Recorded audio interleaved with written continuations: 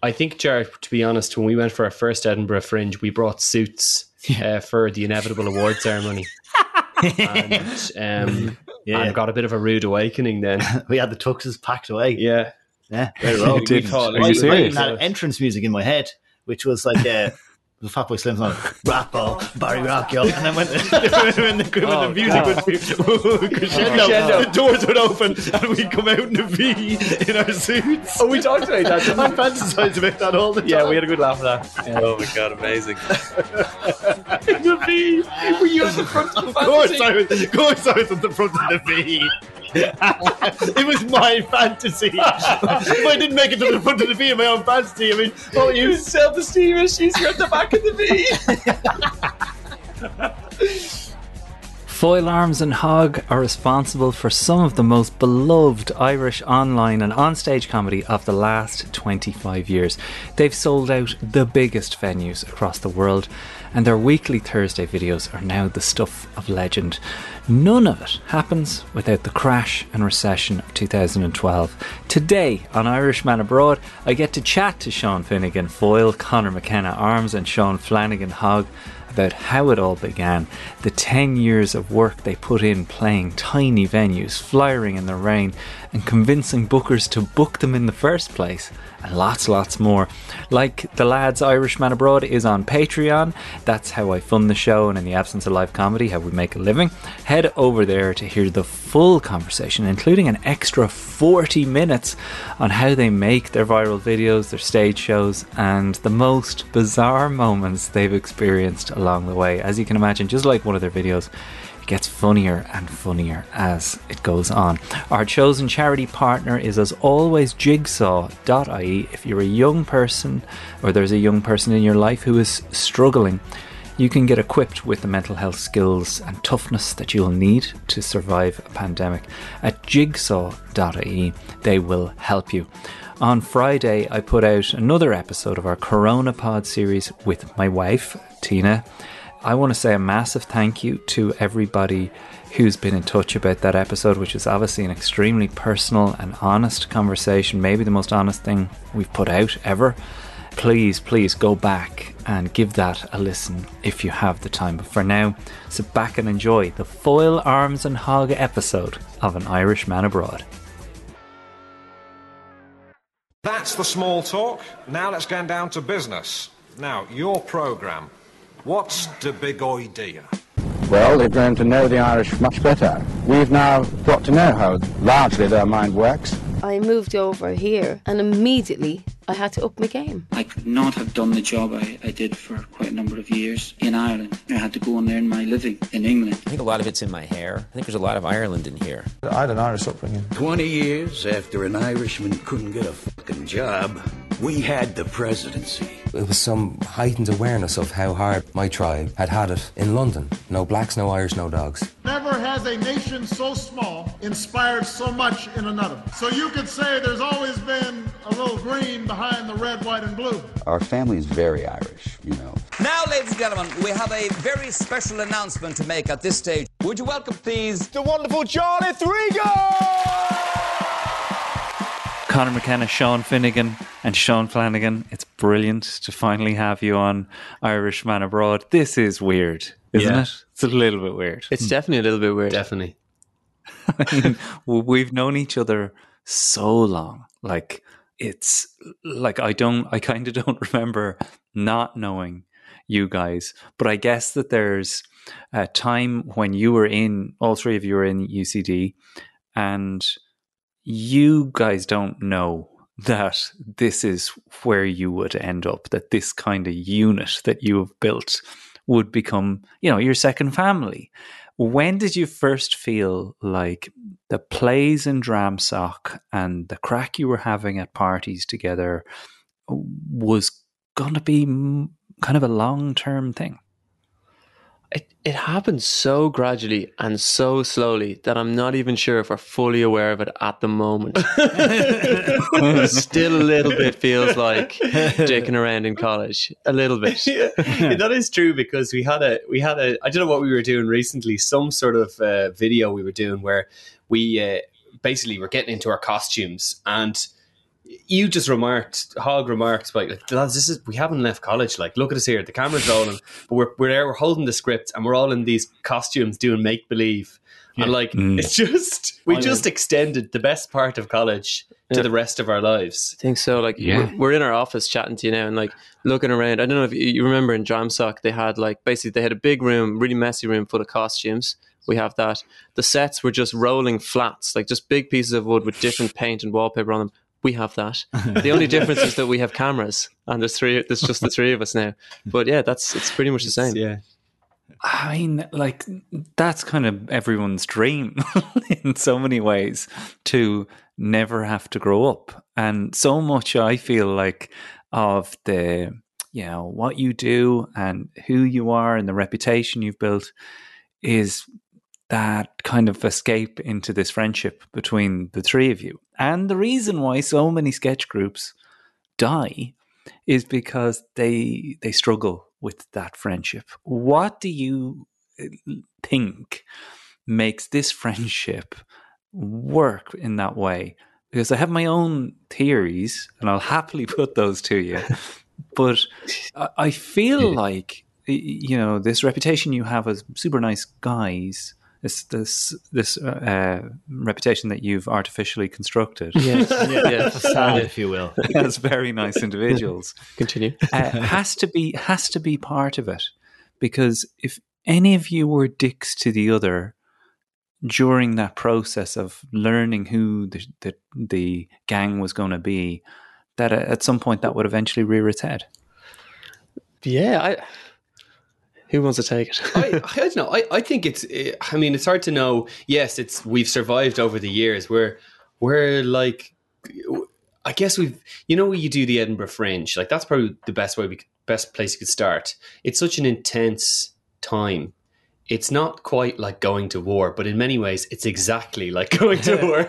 No, but you've got these intense hours. You've got to put a show together. Your pride is on the line. Your money's on the line. Your career's on the line. Your everything. And you got to go out there in front of people. You know what it's like. And they've paid money for a ticket, and suddenly, you've got to give them the goods. And there's a huge amount of pressure there. And I think doing so many of those fringes in a row, like, put us under so much high pressure circumstances that, in the end, you just kind of have to find a way. If your goal is the same, you have to find a way to work together. So just learn each other's personalities. And I think it's more of a kind of it's more brothers almost now, I feel anyway, than kind of regular friends. Yeah, it feels much more like family. And in that, like, I'd say we've probably just pushed through so many shared experiences like that in the first few years that we probably pushed past what maybe a lot of sketch groups fall down on, like you were saying, Jaron, like when they fall apart early on. But now we're in this kind of family thing where it would really take something big to break it. Like, also, we never had a plan B. None of us, like, I mean, circumstances allowed for that because there was a huge recession in Ireland and nobody had any jobs. And Hog was going to become an actor, but he decided not to. And Foy was going to become an architect, but the arse fell out of that. And I just had a science degree, so I don't know. It wasn't good. I wasn't interested in that. I was going to do stand up. I lit a fire at one point of like, guys, right, I've got 6 months left here, or I got to leave for London to become and try to be an actor there. Yeah. So that was actually said. Yeah, that was said. What it said once. I was like, I've tried it this far. If we can't get Four Lambs and Hog off the ground, then I'll have to go. To London. But in fairness, you were also driving that at that point, Yeah, you had the most free time, and you were really going for it. Yeah.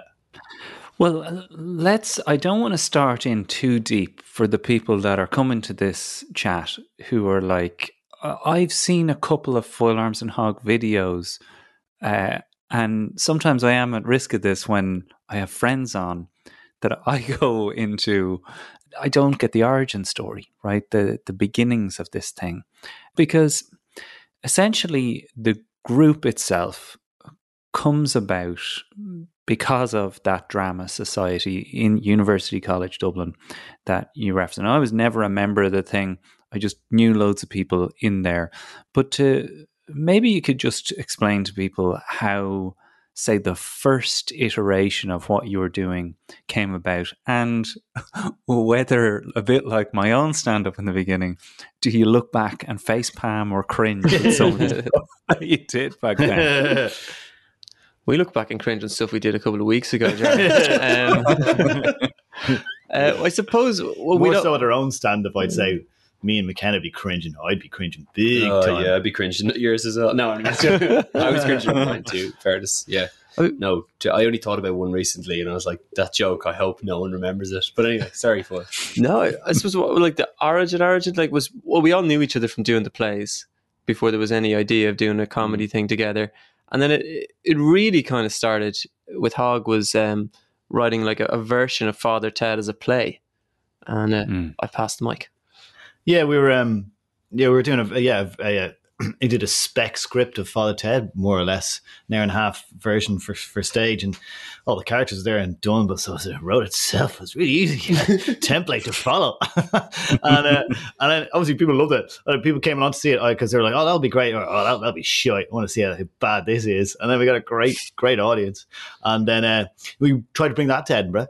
And then, but you should say that you cast it. So you cast yourself. Cast myself. Yeah. You didn't even have to audition. Actually, you just got Dougal. Yeah. Well, no, to be fair, I did audition. You did audition, Dougal, and they were muck. They were absolute muck.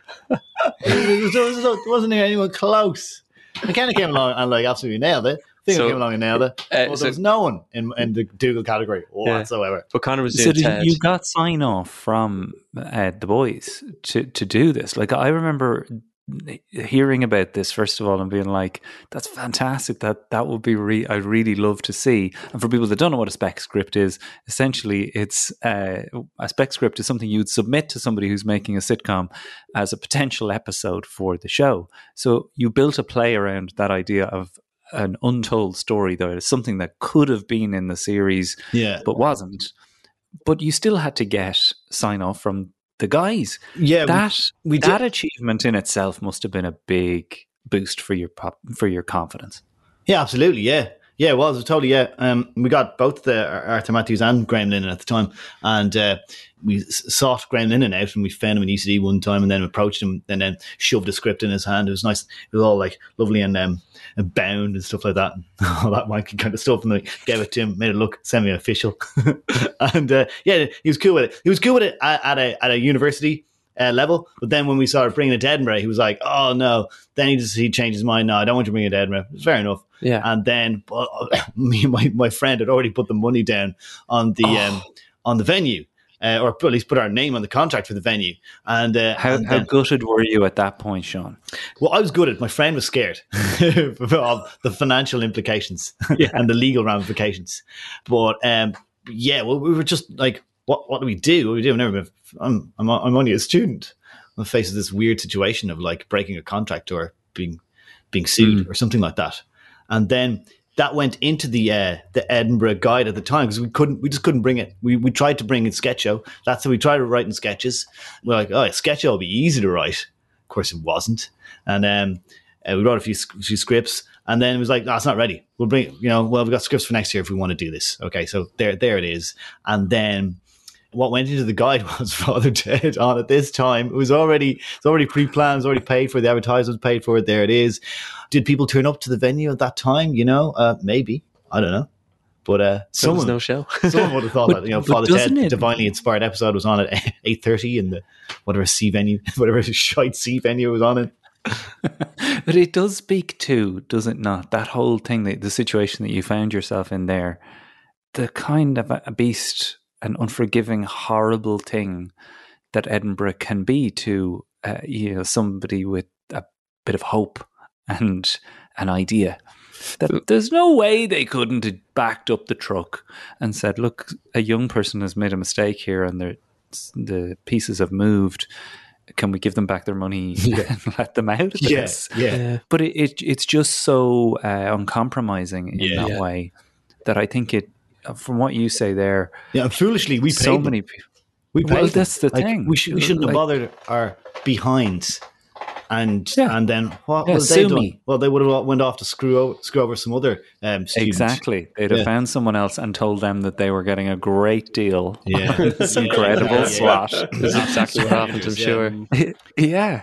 But the first time that a venue hadn't paid us before, do you know what I mean? We won't name names, but exactly. And we do need to get to that Edinburgh chat, because I think, like, I've probably been there at different rooms along the way where we were both in different states of mental distress with the whole thing, probably overhearing each other's show through the thin walls through the wall.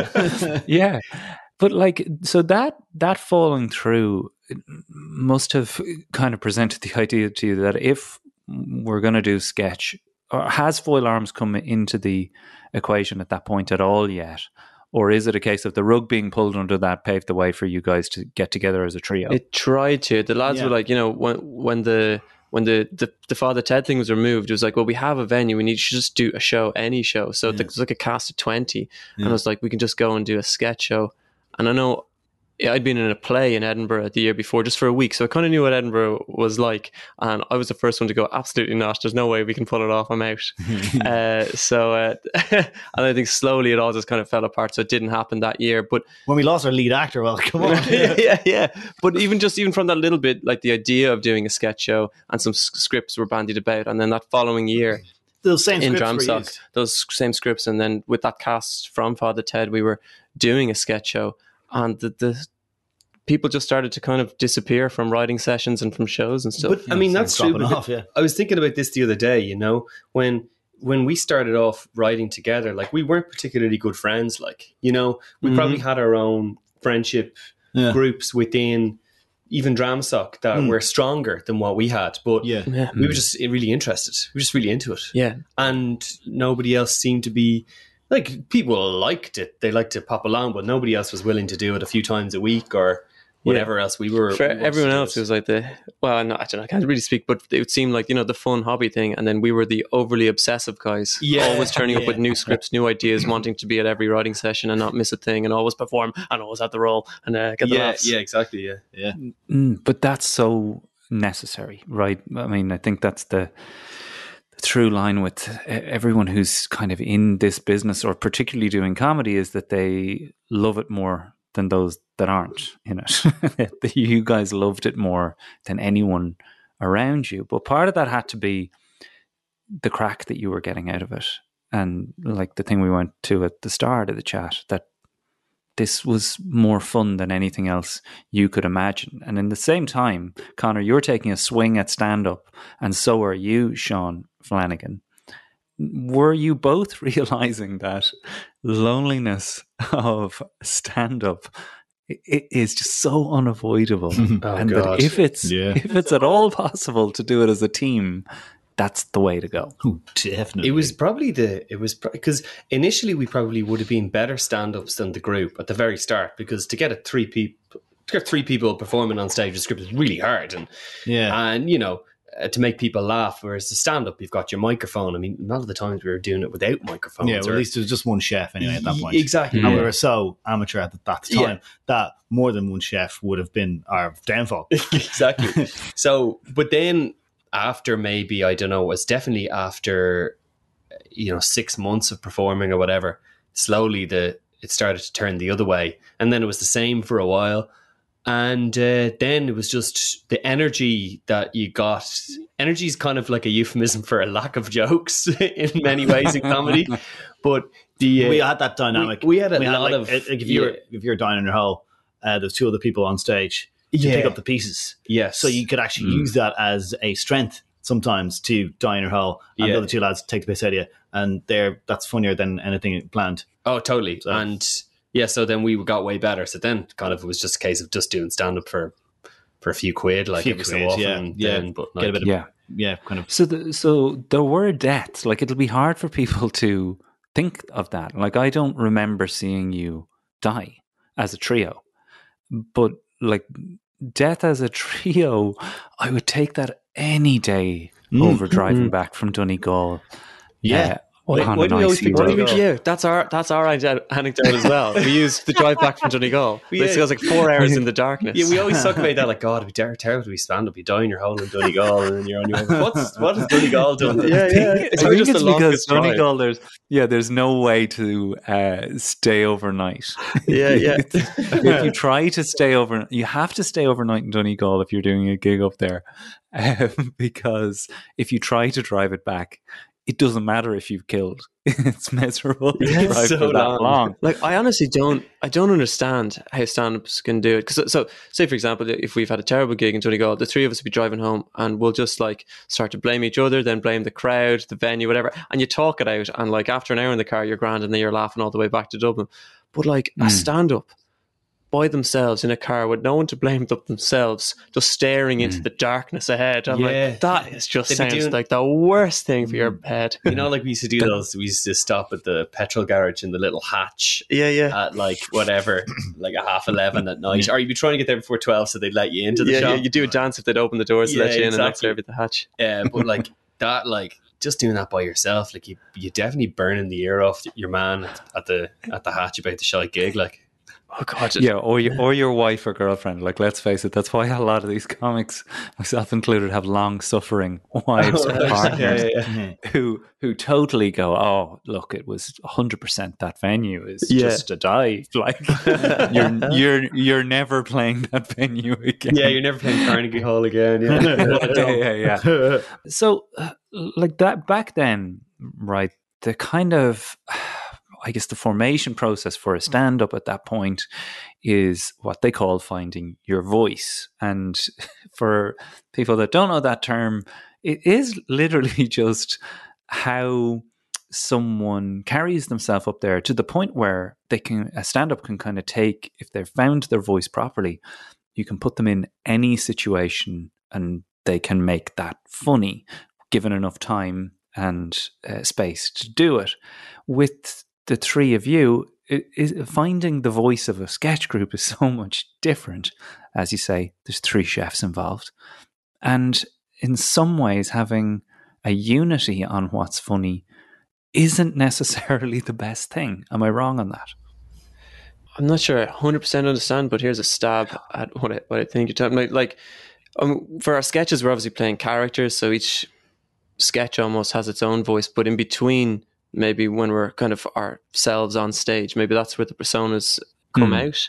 And I think maybe we kind of got lucky maybe early on, even in the way we named our sketch group.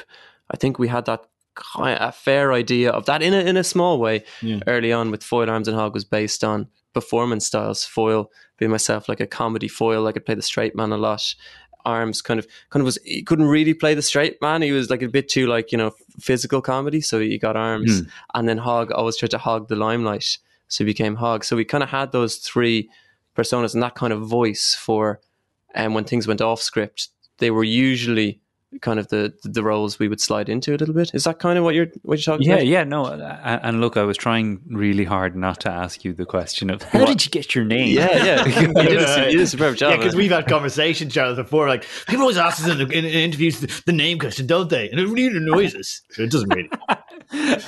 Look, every piece of research I did in preparation for this, I was amazed that every single person wanted to ask that question. But in so many ways, it is crucial to what you're saying there, that it explained it all. It essentially captured the whole thing. Now, I can remember for the first while it being, I remember you coming under pressure from certain people to say, you have to change that name. There was people. I can remember people announcing you as Cabbage, Tin, and Pot.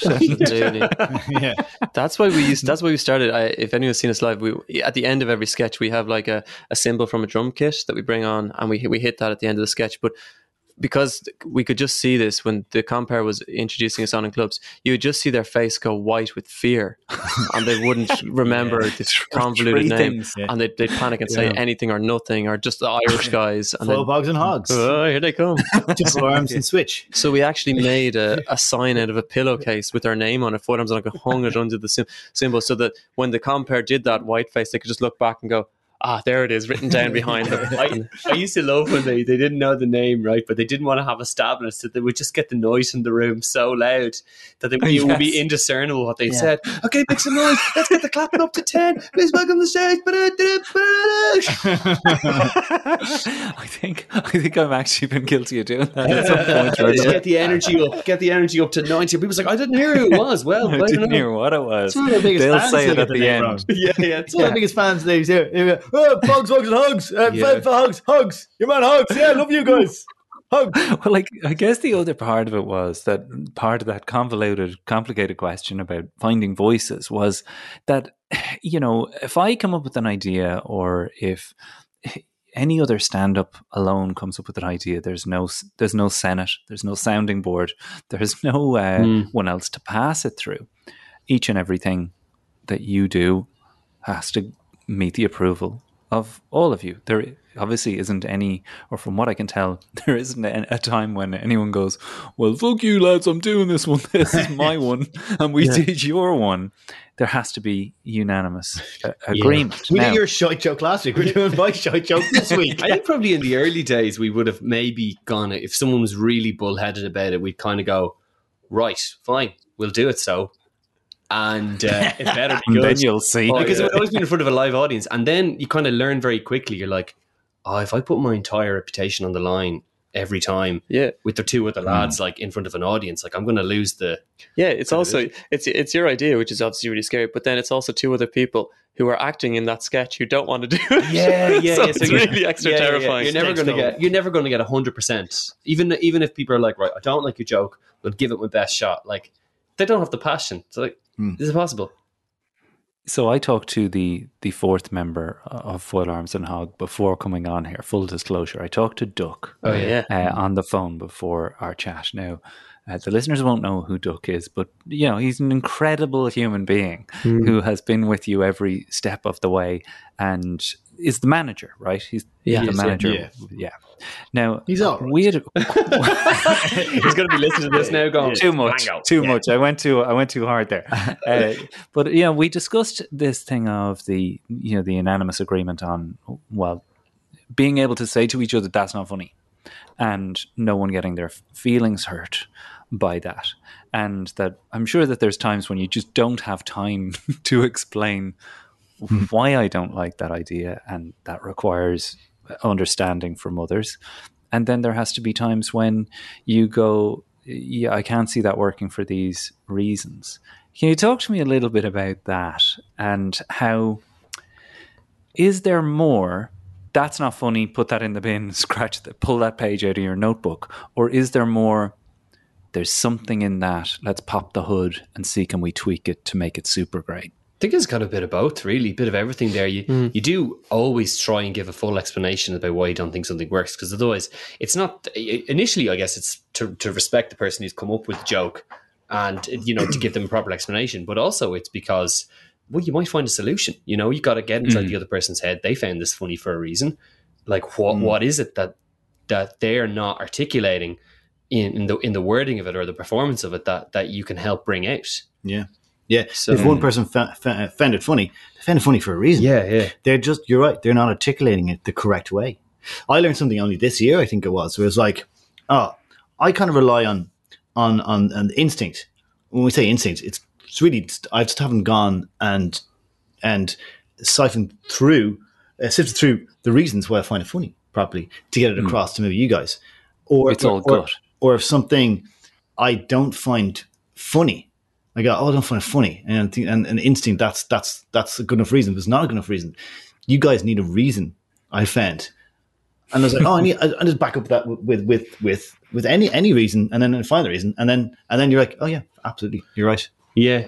Whereas before, I didn't often do that. No, but true. But now that you give those explanations, it's really helpful, because then I go, oh, you're right. It doesn't make sense in that, because it's usually a logical reason that you're like, that it doesn't work for you. And then, you know, I can give you what you're looking for.